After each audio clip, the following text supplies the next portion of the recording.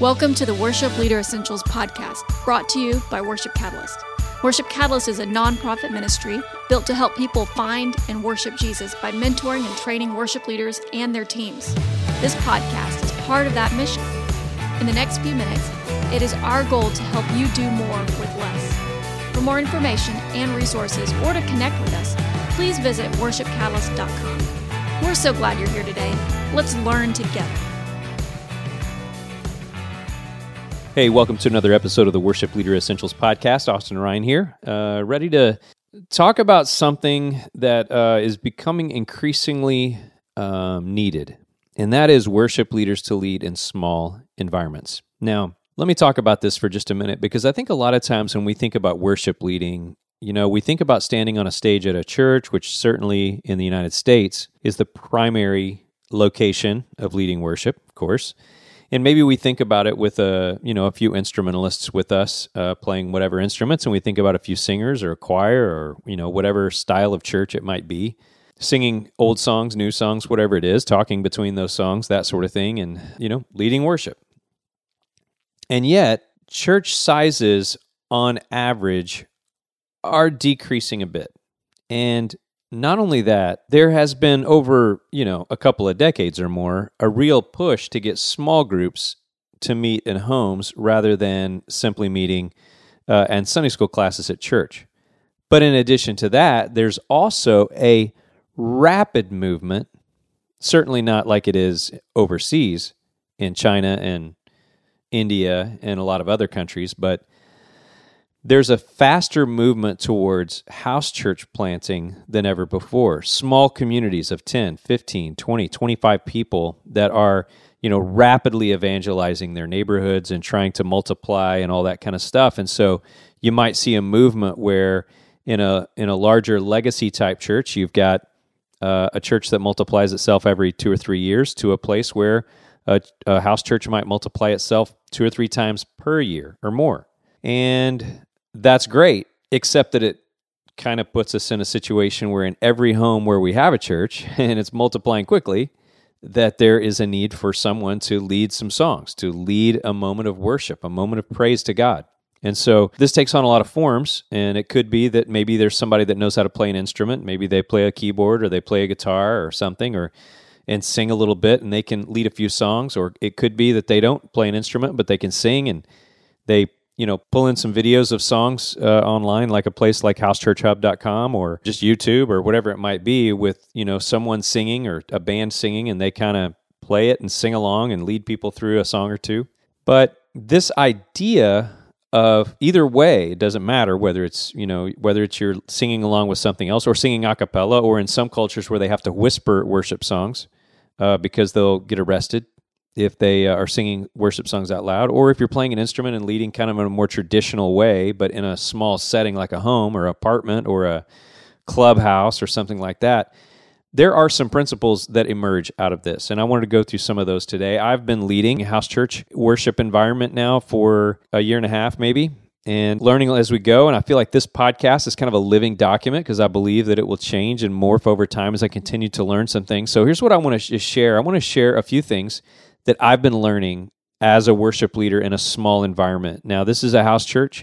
Yours might be a small group or just a group of friends getting together to sing songs and praise God in addition to reading His Word or whatever it might be. So these will probably change over time, and we'll certainly add some things to it. And, these we'll do more podcasts on this in the future. But check this out. I'm going to split this into 3 categories. The first one is philosophical thoughts on this. A second one is planning.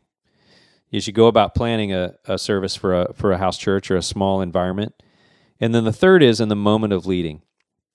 What do you do differently? Now, by the way, there are such a thing as churches that have like more traditional legacy feeling environments that are actually small, and they could actually treat the worship leading environment like this. Okay, so just kind of imagine yourself in a small room of some sort, a living room, or maybe an apartment, clubhouse or whatever it might be. And we're going to lead worship. So let's think about this in these 3 areas. Number one, philosophically. Number one, underneath philosophically is, don't worry so much about standing or sitting.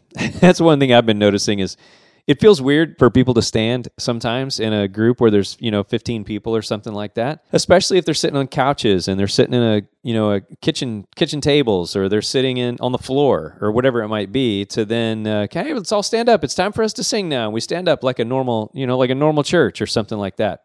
Some people may not want to do that, and that's okay. I just want to give you the freedom it may be okay for you to sit as a leader and just to kind of lead through some songs. However, I will say this. We've done it both ways. We've done some standing and some sitting. And I think over time, we have figured out that standing provides more energy and more movement, and people sing louder and better. And it kind of gets people a little bit more connected to the songs by standing. I don't know if that's across the board phenomenon for everywhere, but for our house church, that seems to be the way it feels. But don't stress out. This isn't you just got to think differently than the church experiences maybe you've had before.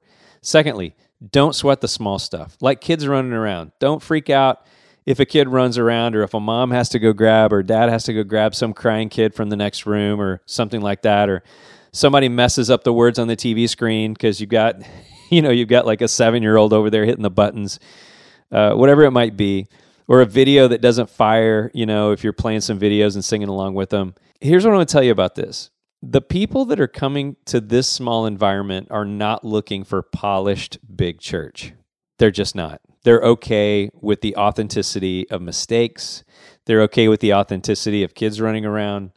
They're there for a different reason. Either they're new to the faith and they don't really know what church feels like anyway, and so it's not like they're bringing in their preconceived notions. Hopefully that's the case. Or they're there because they're looking for something different, a different kind of experience. They've been to church, they've done the whole, large thing, but they want something that's more intimate and connected, and they want something that's authentic and something that they can feel. So don't try to just replicate a big church experience in a tiny little living space. It's different. So embrace the difference of that. Don't sweat the little things that might go wrong. Okay, the third thing in philosophical is don't focus on crazy technology. It's okay if you have PowerPoint or, some other free Word thing that you can just put the words on the screen and kind of move them along. If you're running videos with words on them, that's awesome. Have those available. If you have a TV, you can put those on. That's great. If you don't have any of that and you just have a song sheet of some sort with some words, or if you want to get your list of songs down so low that everybody kind of knows all the words, that's okay. Just make it simple. Don't worry about, trying to make everything look just right. Don't spend hours on presentation software learning and all those kinds of things. Just fight the urge to turn it into a show, because it's not that. Do whatever people need to connect with God in the best way that you can possibly do it.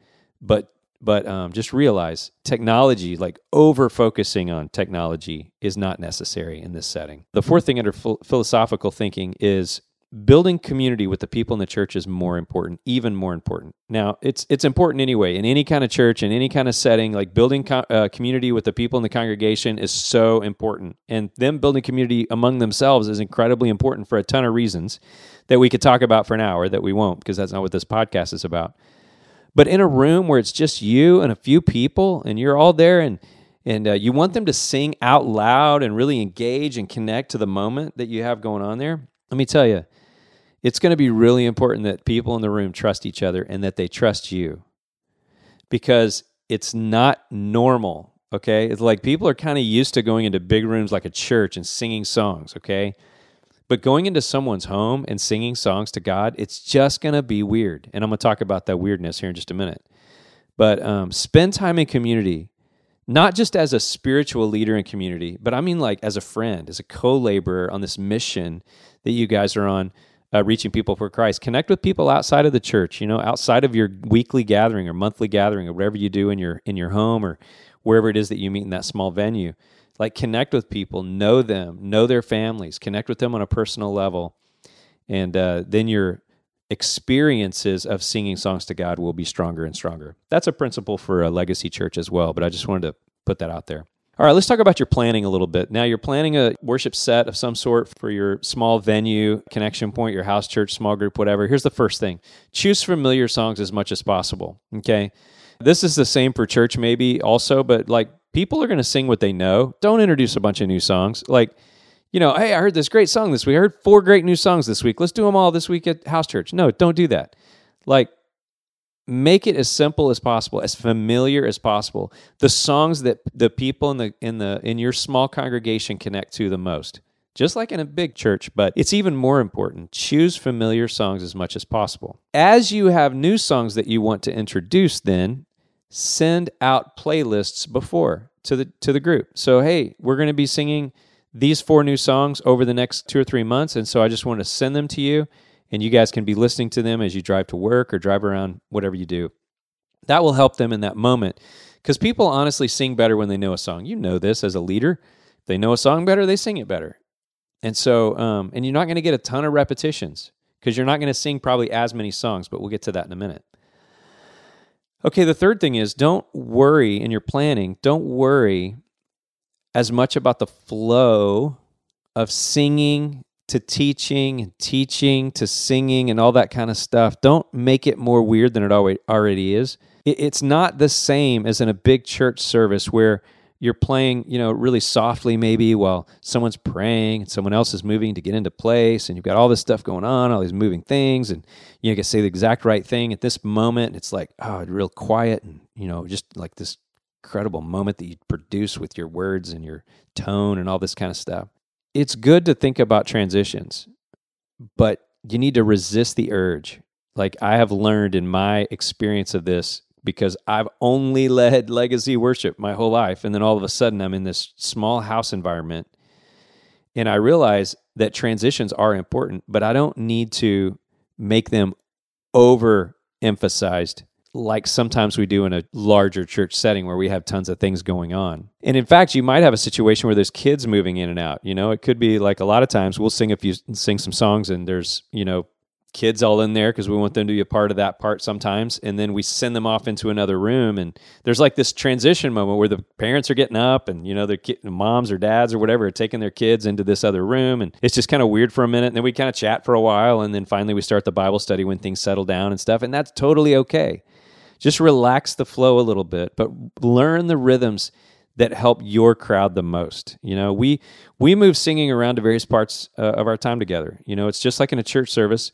When we plan things, it's like we do sometimes music before or after or in the middle or whatever it might be to really enhance whatever it is that God is saying for that particular service or that particular moment. So don't get stuck into routines and ruts just like in church, but really relax a little bit that idea of having to control every minute of the time. It's just not going to be that clean, trust me.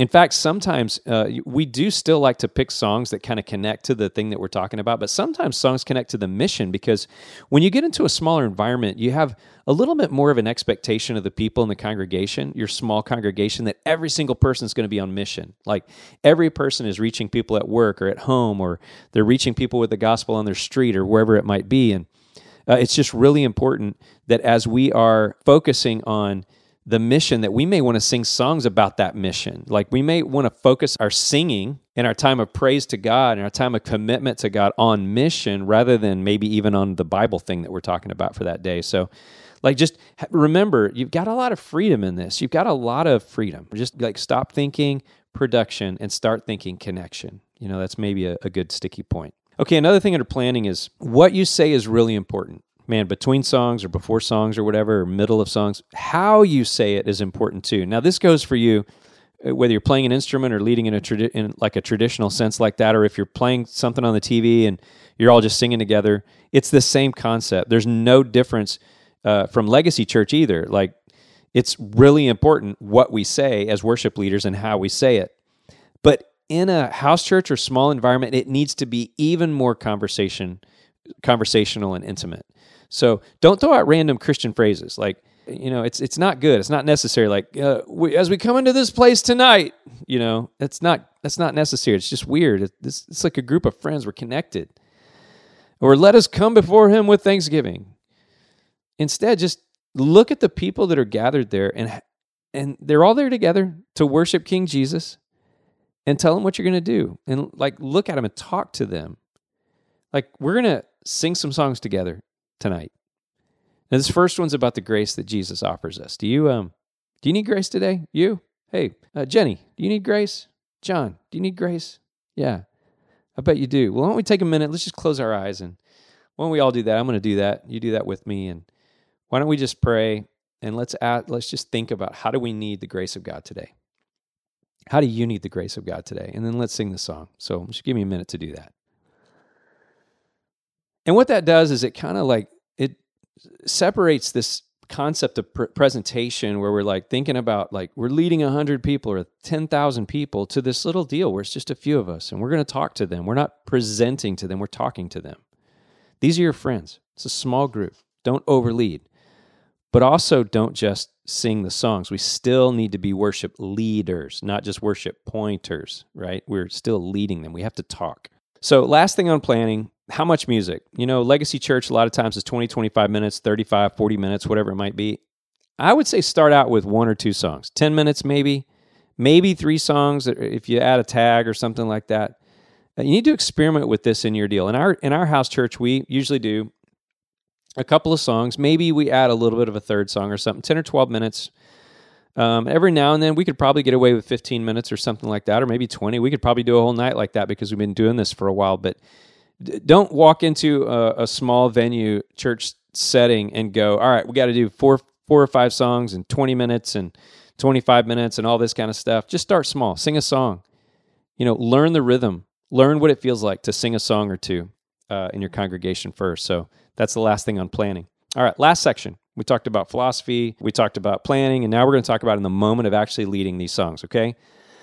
The first thing I would say, the first 2 things kind of go together, and the first one is acknowledge that it's different. So like the first time that we were going to, we had been meeting together for a while, studying the Bible and talking about mission and stuff, but then we're like, okay, we're going to sing songs. And I just, kind of stood there with a guitar, and I was like, hey, guys, this is weird. Maybe this is going to feel a little bit different. This isn't like going to be anything we've probably ever experienced before. And then the second thing is, and it's what I did, is explain what you're doing. And I just said, here's what we're going to do. We're going to sing a couple of songs, and here's why. And I just went through a few reasons, kind of a little bit of a doctrine of worship and praise to God, and why we're doing this, and why we would do it in a home, and all that kind of stuff. So just acknowledge all of that. Don't try to replicate church. Just acknowledge the difference of what this is, okay? The third thing is to shorten repeats and bridges. You don't have to do the chorus 5 times. You don't have to do the bridge 12 times. You're not going to be able to build it anyway, with like less instruments. So just keep the 8-minute songs down to 4 minutes, radio version of everything, unless there's this one part that the Spirit is really jumping on or something, keep it simple, keep those repeats down. It's not going to be the same as, when you're adding the drum fills and they're banging on them and the electric guitar starting to crank, and now we're adding this and 4 voices and all of a sudden the choir kicks in. You're not going to get that. It's you and a guitar or keys or whatever. So just keep it simple. Build what you can, but keep it shorter. The fourth one is don't have a full band. So we have a general rule, even in Legacy Church, that you basically have 1 instrument per 20 people. So if you've got 20 people in your church or less, just have one instrument, whatever it might be that leads, piano, guitar, whatever it is. And then when you get up past 20, add a second up to maybe 40 people, something like that, and kind of go on and on and on. So I think in a house church, I think what we've learned is that 10 or 15, maybe 12, 15 people is kind of a critical mass. And so that's, I think, where you could add that second instrument, maybe that keyboard, maybe that cajon. Cajon is so great in a home setting. If you have someone that can learn how to keep some rhythm on that, that'd be great. But guitar, keys, just remember, like, never probably get past 3 instruments, I would say. 2 is probably all you're going to really need.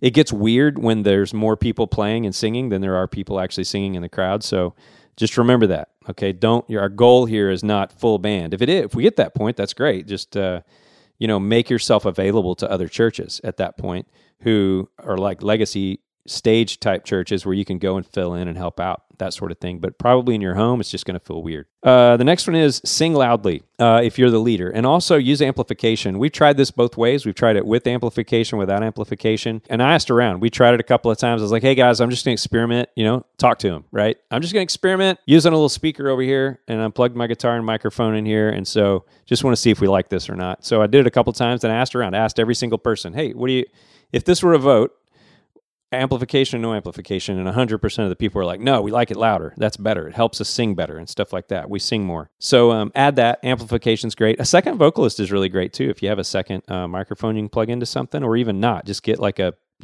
second person who can sing harmonies to stand with you and sing. So great.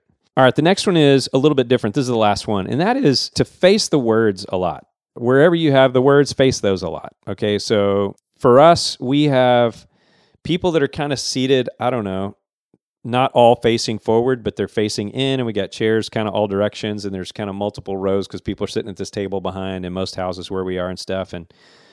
But then we have this TV that's in the middle of the room, and we have words on there. And so I kind of stand over to one of the sides, and I kind of face halfway to the TV and halfway to the people, and I'm just kind of like one of them, looking at the words a lot and singing. And then I kind of swing around, and I look at him some, and I look up at God some, and close my eyes occasionally. I'm singing a song to God. I want to kind of like connect in with Him really tight. But then I'm kind of with them more than I'm in front of them. So I think a lot of times we got to be in front because that's the way the stage is in a church, but that's not the way it really plays out so much in a house church. It's not important.